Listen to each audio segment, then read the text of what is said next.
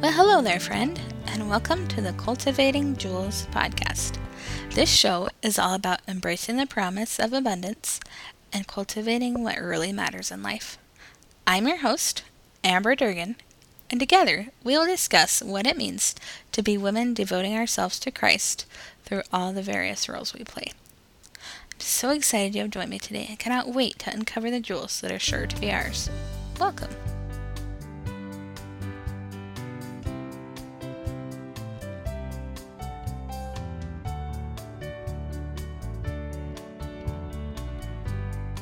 Hello, it is Friday. I have my coffee and I am going to get this podcast recorded for you all today. I must apologize. This is going out a day late. This last week has been a bit crazy.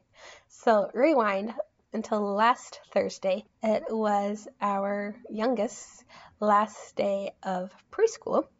We were enjoying cupcakes on our patio. The boys played, had lunch. Took a nap. Our oldest, woke up from his nap, really gasping for air and just having troubles breathing.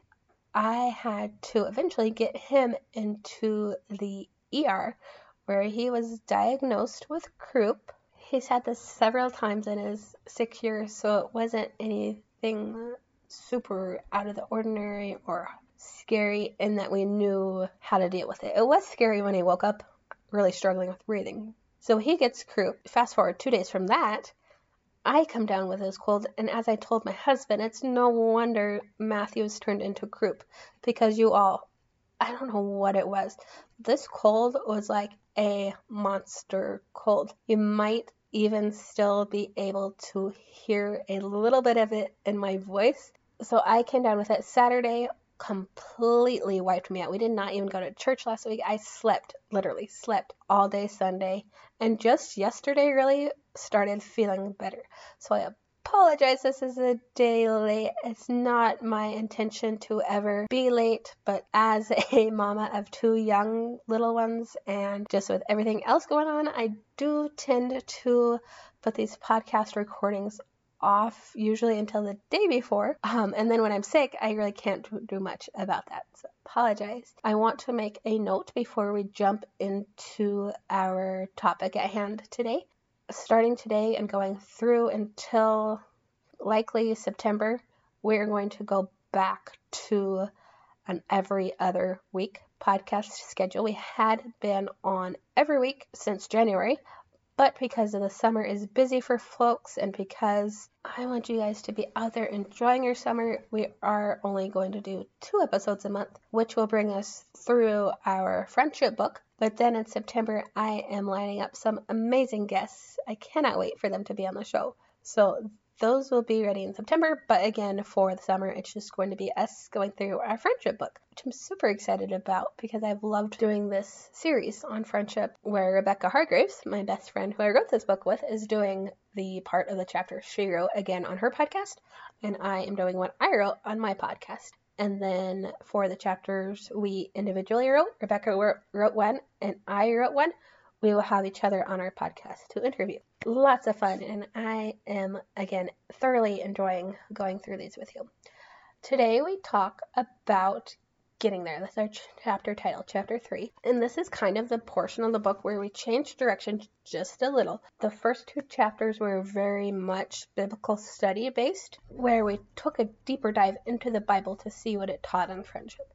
And of course, there's still going to be biblical teaching on friendships in chapters 3 through the remainder of the book. But we kind of changed directions a little bit in that now Rebecca and I are teaching you from our personal experience and our friendships a myriad of topics regarding friendship, from how to be a friend to later on the book, online friendships, to boundaries, to all sorts of things. So today I started chapter 3 just by talking about the importance of community. I think, and I know, we live in a culture that is very hustle-based, go, go, go.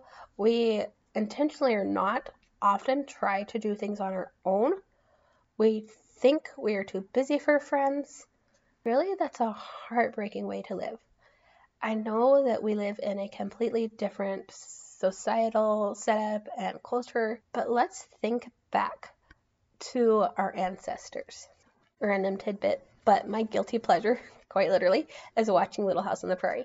I've been watching episodes on Amazon Prime, and it just sets my soul ablaze. I love that show. I love her story. I love just the whole pioneer way of life. I love their dress. Literally, if it wasn't frowned upon or like just completely out of left field in our society, I could totally see myself wearing a bonnet in those dresses. But that is completely off the topic. My point is, back in that day, community was huge. Friendship and relationship was really at the core of everything they did. And I know we're busy, but let's think back to their life. In many respects, we have a lot of conveniences they didn't have, even down to things like a dishwasher and a washing machine and a dishwasher. I know Rebecca talked about in her episode this week the study that was when washing machines came into vogue, when they were in many people's homes. There was depression that washed through women's lives because they were no longer taking their laundry down to a communal place and being able to chat while they did this chore of laundry. Now everyone was isolated into their own homes doing laundry, and that caused a depression. I want us to think about our ancestors who were hardworking individuals setting up this country, working farms, mining, building railroads, skyscrapers, a highway system, teaching, taking care of the sick. Arguably, they were just as busy, if not more busy, than we are, and they had time for friendship. They placed value on community. Where if we were able to communicate with them, and we told them that we could do life alone or we're too busy for friends, they'd probably scoff at us. It might break their heart just because the value they did place on it and they saw its importance. One of my dear mentors, Mrs. Wood, coined a phrase, "Life is too important to do alone." I hope that with that phrase, and in addition, this chapter Rebecca and I have written, you will be able to see just the blessing and the need for life-giving friendships in your life. Even if we could do life alone, it's depressing and lonely road. Think about the blessing, the vibrancy, the color, the life your friends bring into your life. I think back again, my whole ministry is based on the verse John 10:10. God came to give us life, abundant life, life to the full. The enemy, who thrives in isolation, by the way, who wants us alone so that he can do his dirty work. Remember in the Garden of Eden, he took Eve aside to where she was by herself and tempted her to eat the fruit. Our enemy, the one who steals, kills, and destroys, wants us alone so he can do his work. Our life is more abundant and full when we are together with others, when we are in friendship. The Lord delights in placing you in friendship. If you don't have these friends, that all sounds great, but Amber, where do I get these friends? The most important thing I can do is to tell you to pray. The Lord will provide, because friendship, again, is his construct, it's his creation, and it really truly delights his heart when his children are in friendship with each other. The second thing I'm going to ask you to do is to show yourself friendly. We have to ourselves to be friendly. We have to ourselves sometimes get out of our comfort zone and attend church functions, attend maybe school function if your children are in school, so that we can get to know other people. It would be great if friendship just fell into our lap, but it takes work. I hope as part of this chapter you can see that it's beautiful, blessed work, but it takes our intention. It takes us showing ourselves friendly in order to have friends. During the time of writing this chapter, we were smack dab in the middle of COVID restrictions and social distancing and isolating away in our homes. I think so much of that showed us just how important community is. We saw mental health rates, suicides, depression, all skyrocket when we couldn't be near each other. I wrote in this chapter, and it was a blessing to me to go back and read this story about Heidi St. John. Many of you might follow her on Instagram, how she shared when they were able to be back in church, their pastor encouraged them to air hug and elbow high five, and how in greeting each other like that, many of the parishioners of their church broke down and wept just because of the sheer joy of being back together. Community and the importance thereof really cannot be overestimated. It's one of the biggest topics I talk about in my ministry, and one of the reasons I wanted to write this book, just because, again, it is so important. Going on further in the chapter, I talked about 5 blessings of friendship. They're untold blessings of friendship, let's be honest. But in this chapter, I wanted to just look at 5. For the sake of time, we could write a whole novel on the blessings of friendship. In this chapter, though, I talk about how friends enrich our lives. The really neat thing is that because we are all unique individuals, our friendships are all going to be different. I have friends that I am very, very similar with, and those friendships are able to provide me comfort and familiarity. We get each other in a deeper level than I would with a friend that's not as similar. I have friends, and we all should have friends, that are vastly different than us. It's a problem when all of our friends are looking exactly the same, because we want our lives to be enriched, and when we're all looking the same, when we're hearing the exact same thing from all of our friends, they all have the same viewpoint, beliefs, etc., it's then that our life is not made as enriched because we're missing out on differences that people can bring into our lives. Do want to make a point, because I can almost hear someone asking or questioning this. There are friends in our lives who will have different beliefs than us. That should be a thing, but I would, of course, caution you, as Christian people, we should probably be closest with other Christians. We should, however, be friendly towards and have friendships with unbelievers. Remember, Jesus had his 12 disciples. They were his closest group. But then outside that, he still ate and drank with sinners. He came for sinners. Or in friendship with sinners, it's more likely they will hear the gospel message. So yes, keep Christians closest to you, but don't be afraid to be friends with people who are not Christian. And that wasn't even so much my heart behind this blessing of friends enrich our lives, but I just felt compelled to share that with you all this morning. Even if someone is saved, they may be vastly different than us. And it's in those differences that we are able to grow. Again, because if we surround ourselves with everyone who's exactly the same as us, everyone who holds the same belief, it is a blessing in its own way, but it's when we're able to grow that friendship proves a new and a different kind of blessing. And if you think about it, I think different friendships bring out different aspects of our personality, and maybe aspects of ourselves we didn't even know were there until God introduced that friend to us, and we grew in friendship. It is similar to how when we get married, our personalities change and we grow. We should always be growing and changing. Part of the sanctification process, not part of it, the sanctification process is growing and changing to become more like Christ. We should be in friendships that are iron sharpening iron, friendships that are biblical friendships that are bringing us closer to Christ. The point of friendship is not just so that everything is rainbows and butterflies and cupcakes. It's not. And I don't say that to degrade friendship. Let me share a situation that I'm learning in real time, something I am walking through in real time. My dear friends who live across the country from me, something happened yesterday that had to do with an outside party, and I'm not going to. Y'all know me. I try very hard to not disclose details when it's not just my story, but I do want to share this so that you can see that even when things are challenging or hard, there is still blessing to be had in friendship. A situation came up yesterday that had to do with an outside party, so a fourth person, not me or my dear friends. It had to do with that person's communication with one of my friends, and then brought to my attention, and just there was some iron sharpening iron moments. There were some lessons we had to learn. There were some apologies we had to make to each other. There were some understandings we had to come to, and it wasn't a moment in friendship that was like, oh my goodness, this is all so fun, I love it. But it was a moment in friendship that, because we were in an ironing sharpen iron friendship, that was able to grow us. It was able to bring us closer together. It was able to sanctify us and bring us closer to the Lord.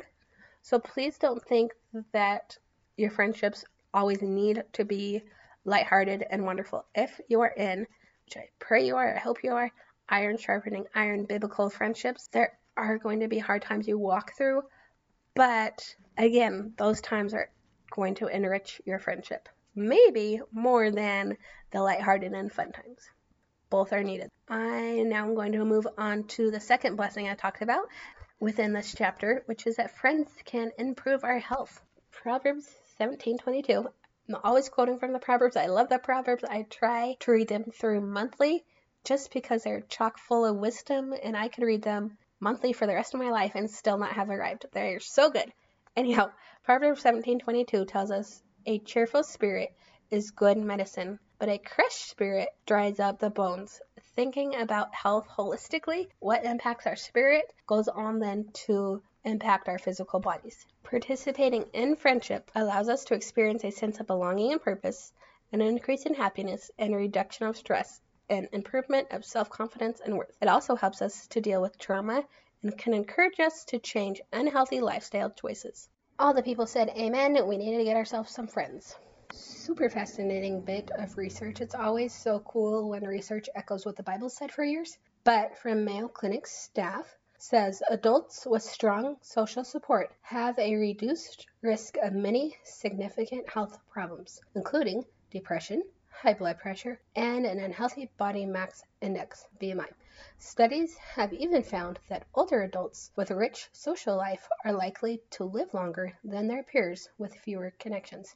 How stinking cool is that, you all? I think of, like I talked in this chapter about back in the day when I was running, which I miss so much. Side note, I'm not running right now because my husband and I are experiencing some infertility and my body does not need the stress of running. One day I'm excited to get back to it.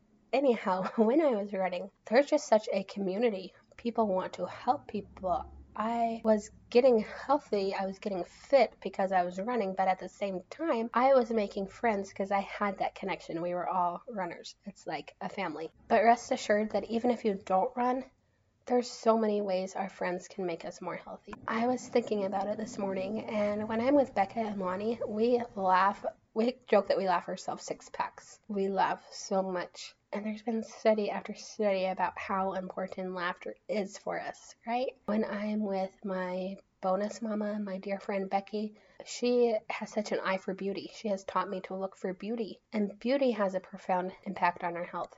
Another thing Lonnie has taught me to do on a more practical sense is drink water. That girl always drinking water. I struggle so much with drinking water. So being her friend has encouraged me to drink more water. It is pretty cool that our friends can make us healthier. The next blessing I wrote about was that friends can help us cope. How true is that? How beautiful it is that we have a friend to help us cope in our time of need. I think of the verse, I believe it is in Amos, that talks about how our burdens become less when we can share them. Another bit of information from Carnegie Mellon University talked about how when we do have friends to talk to when we are going through things, those who are drug or alcohol users, their dependence on drugs or alcohol, their rate of turning to those became less when they had a friend to talk to.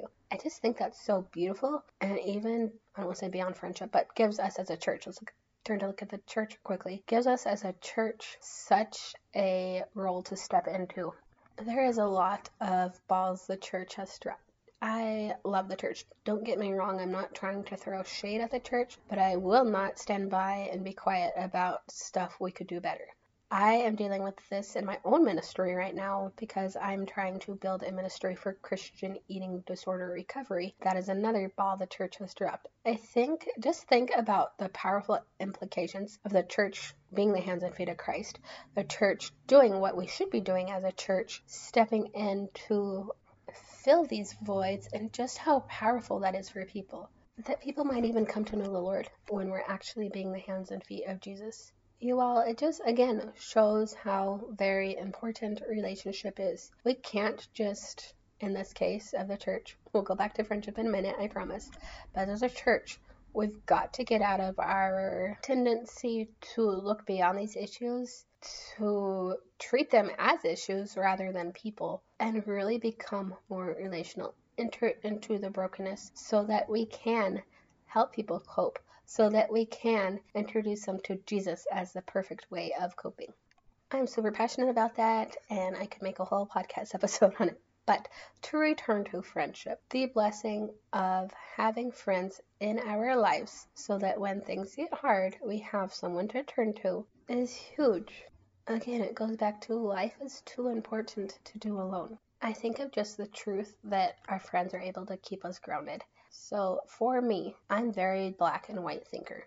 When something is going bad, a tendency I have is to look at everything else in my life going wrong. Instead of realizing that yes, this might be bad, this might be hurtful, this might be painful, but it doesn't mean everything else in life is going wrong. In fact, I just had this conversation with my husband about our infertility last night and just talking about how important it is for me to, yes, feel the feelings of infertility, feel the feelings of this challenge. It would be wrong not to, but also not to get so bogged down into that mire that I'm forgetting that the Lord has blessed me with so much. Lance was able to sit down because he has relational equity, which is something we'll talk about in a minute, with me and talk through that with me. He was able to show me that yes, this is hard, but look at all these other blessings, and therefore he helped me cope. Moving on, the next blessing I talked about was friends learn from each other. And I apologize because somehow I got these all out of order. They're all in the book, but this podcast episode just gonna do its own order. Every individual who enters a friendship will bring their own set of experiences and skills into the relationship. Therefore, having friends allows us to learn more than we would otherwise. This in part goes back to how we enrich each other's lives.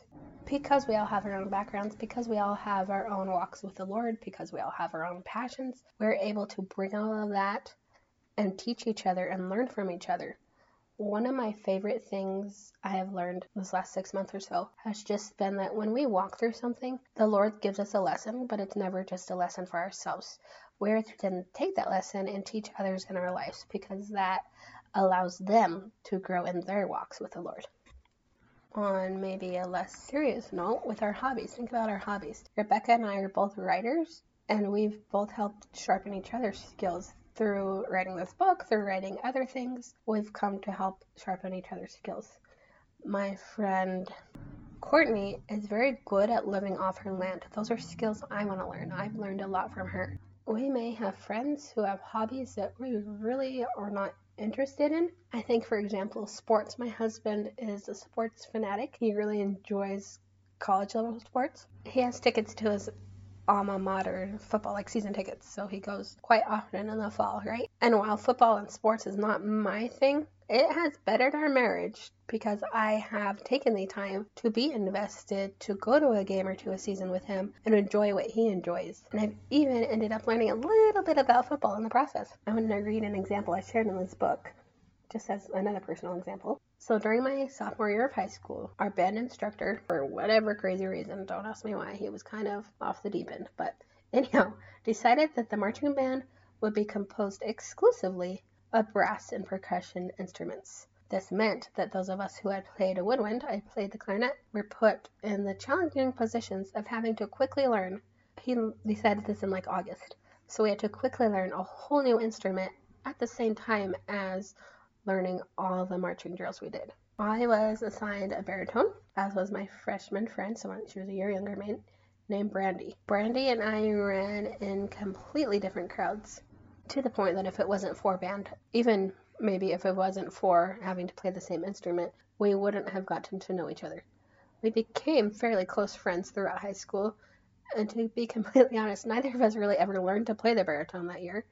Rather than learning a new instrument, my friendship with Brandy taught me what a blessing it is to have a friend from a different circle than my usual friends, and it's often these differences that will cause a friendship to bloom. This was 16 years ago at the time I wrote this book. This is now 18 years ago, and I still talk to Brandy on occasion.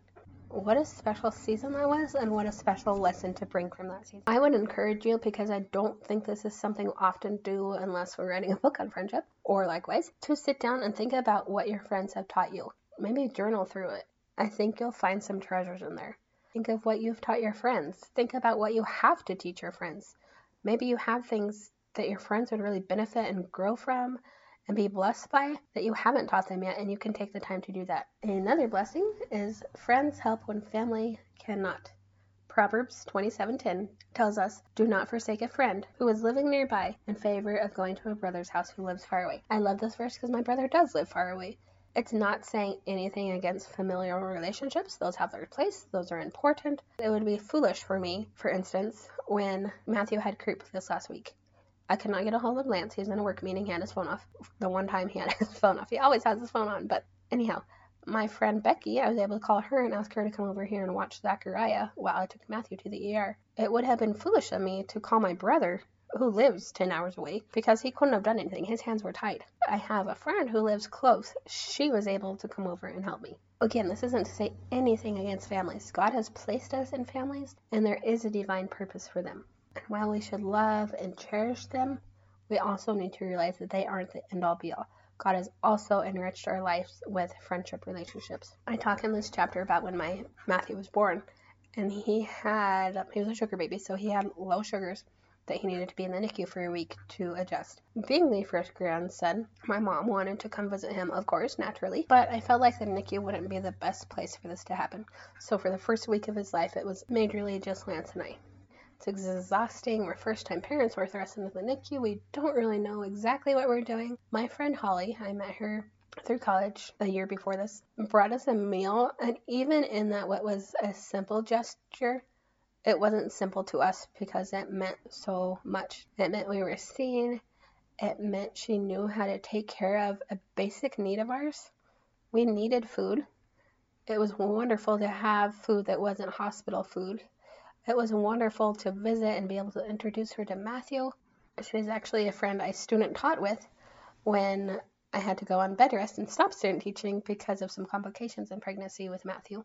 And just what a blessing it was for her to be able to step up and fill that role in that time. She wasn't family, but she saw a friend in need and provided. And it's still, Matthew's going to be 7 in September, so literally 6.5, 7 years later, still blesses us. We still talk about the meal Holly brought us. May I encourage you to step into that role.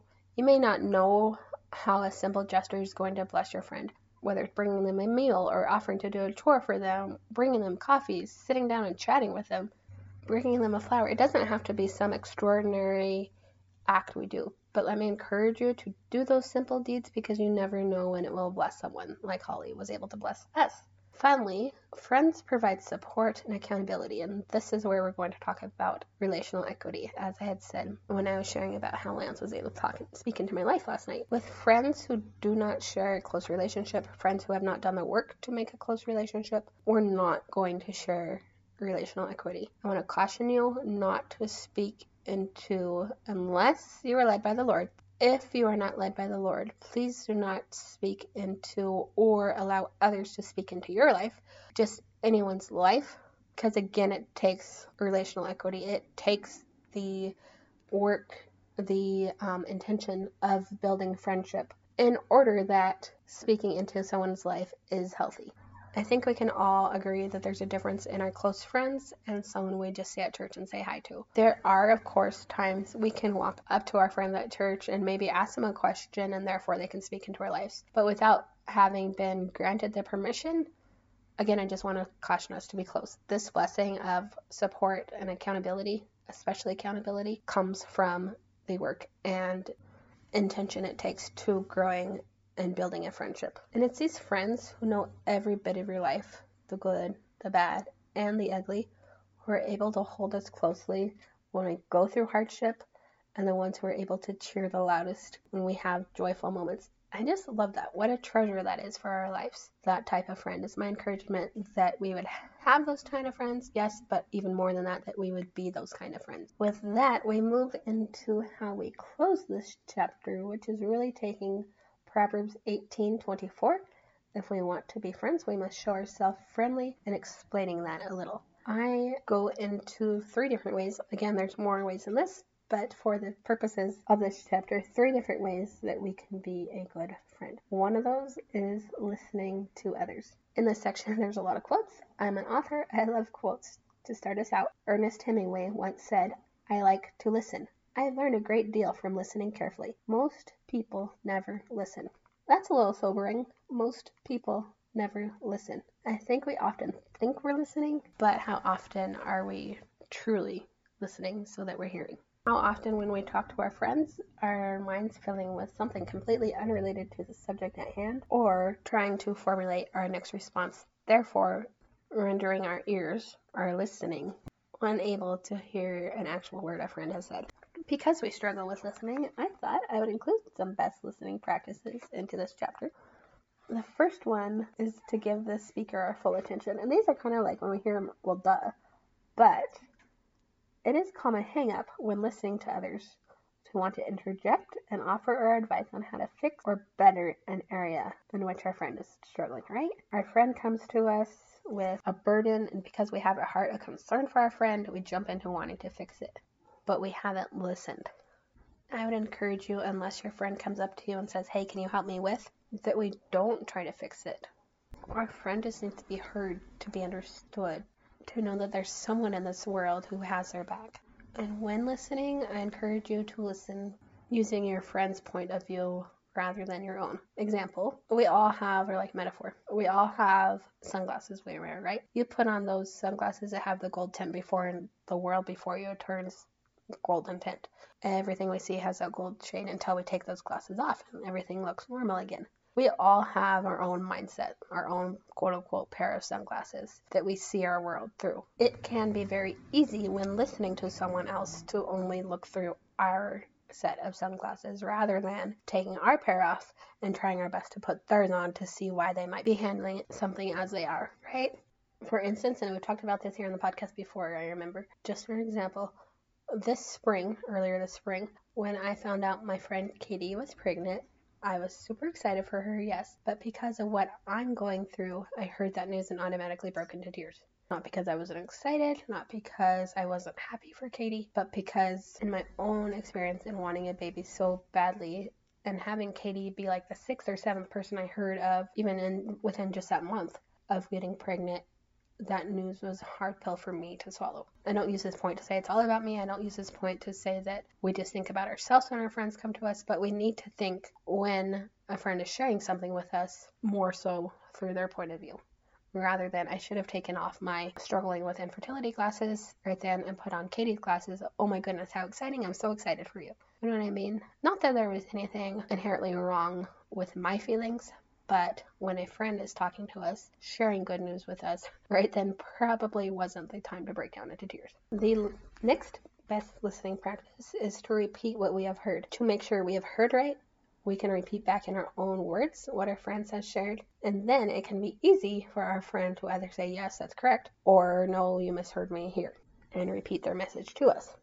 Super silly example. If I said to you, my favorite fruit is a banana, but I also like oranges. I'm not sure if you're sitting around talking about fruit, but if I had said that to you and you do not like bananas, I know one of you out there, I'm thinking of one of you out there that doesn't like bananas. So much so that she'll not even allow bananas to touch her other fruit, but that's just beside the point. So if I was talking to this friend of mine who doesn't like bananas, she may have unintentionally tuned out at banana, thinking that I was going to share a banana-based recipe with her.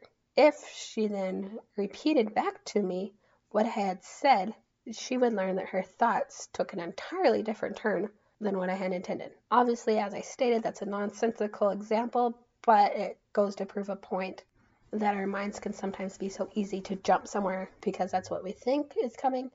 That's what we think our friend's going to say, when that's completely not what our friends had in mind to say, and therefore we miss their message.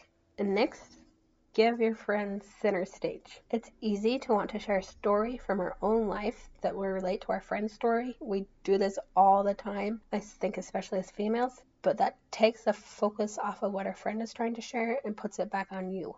I remember doing an exercise in, I must have been middle school or early high school, where we had a partner, and a ball, like a bouncy ball, a gym ball. And we're trying to learn about communication and trying to keep the ball in our friend's hand as much as possible. We would try to ask questions to further the story of our friend, to bring out the most detail of their story. So we would ask a question, hand the ball to them. They would answer the question. We would have the ball again to ask another question. But again, the goal was to get the ball in the one that was sharing the story, their hands, more so than ours, right? When we share our story, that metaphorical ball gets back in our hands. We want to hear from our friends. I'm not saying there's not a time for conversation where we go back and forth, but sometimes, especially when a friend needs to share something, we want that ball squarely in their hands. And I didn't necessarily talk about this in the book, but something I have learned probably from the time I wrote this book onward is practicing the pause. I think we're so used to responding right away, especially maybe because we're in a go, go, go, go culture. And if we respond right away, then we can move on. But let me encourage you to practice the pause, to pause and pray, because sometimes we don't know. A friend comes to us and we don't know how to respond. And we don't have to try to make ourselves look good by giving the best response. The best thing we can do, the best way to make ourselves look good, if that's what we're concerned about, is to stop and pray. Because then God can give us an answer and we can give our friend that answer. And it's not only helping our reputation, but it's helping our friend more so than if we had just spouted off. And finally, what we all in this generation need to hear: put your phone down. For the love of all things holy. When you're talking to a friend, when visiting with a friend, when listening to a friend, please put away your device and look at your friend and speak with your friend. I can guarantee you your phone will still be there when you're done with your friend. When we are spending time with our friends, when we are in the presence of an in-person friend, our phone should not matter. When a friend is on a phone or when we are on a phone, I can guarantee you the one that's not on the phone is feeling like they aren't heard and perhaps like they don't matter to you because your phone is becoming more important. It's what you're looking at. It's what your focus is on. When we're taking the time to really listen to the heart of our friend, it is then that communication is sure to abound. It is then that our communication will be blessed, that we'll hear each other, and that our friendship will grow. That covers listening. Moving on to how else we can show ourselves friendly is by studying other people. And again, I told you I had quotes in this section. Dale Carnegie says, "You can make more friends in 2 months by becoming interested in other people than you can in 2 years by trying to get other people interested in you." There's a country song with the same theme, right? People want to be heard. As we've said, they want to be understood, and a great way of doing that, a great way then to build friendship, is by studying people and making it your mission to get to know people.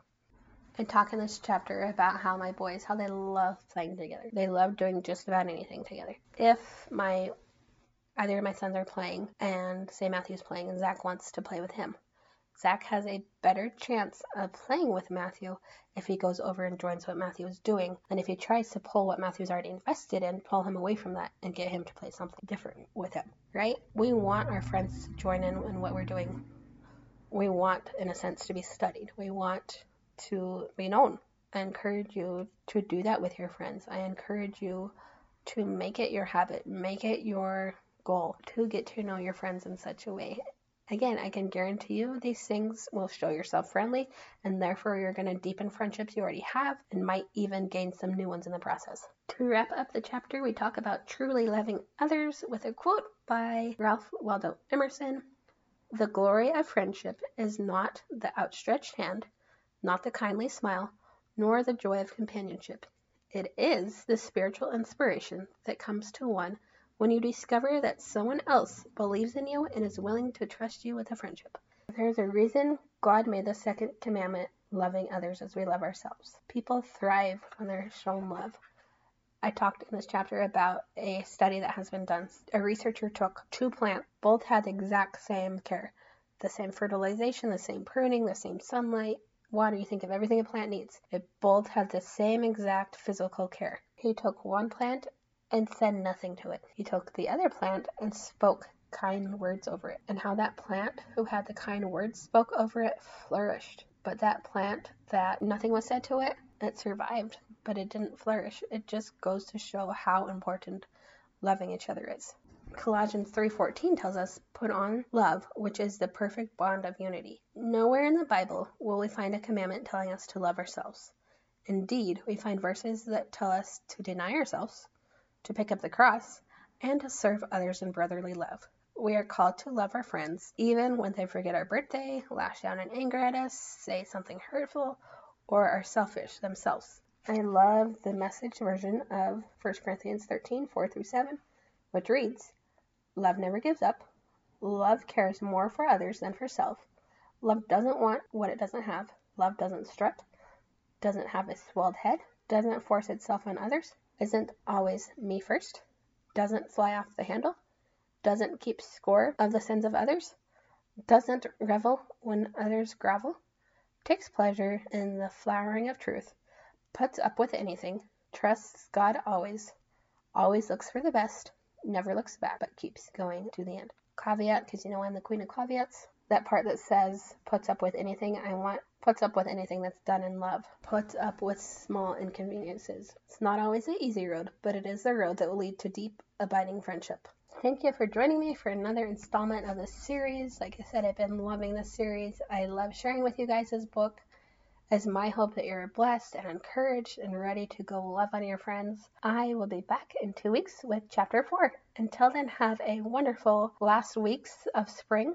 I cannot believe spring is wrapping up already, but I hope you enjoy it, and we'll be back on June 17th.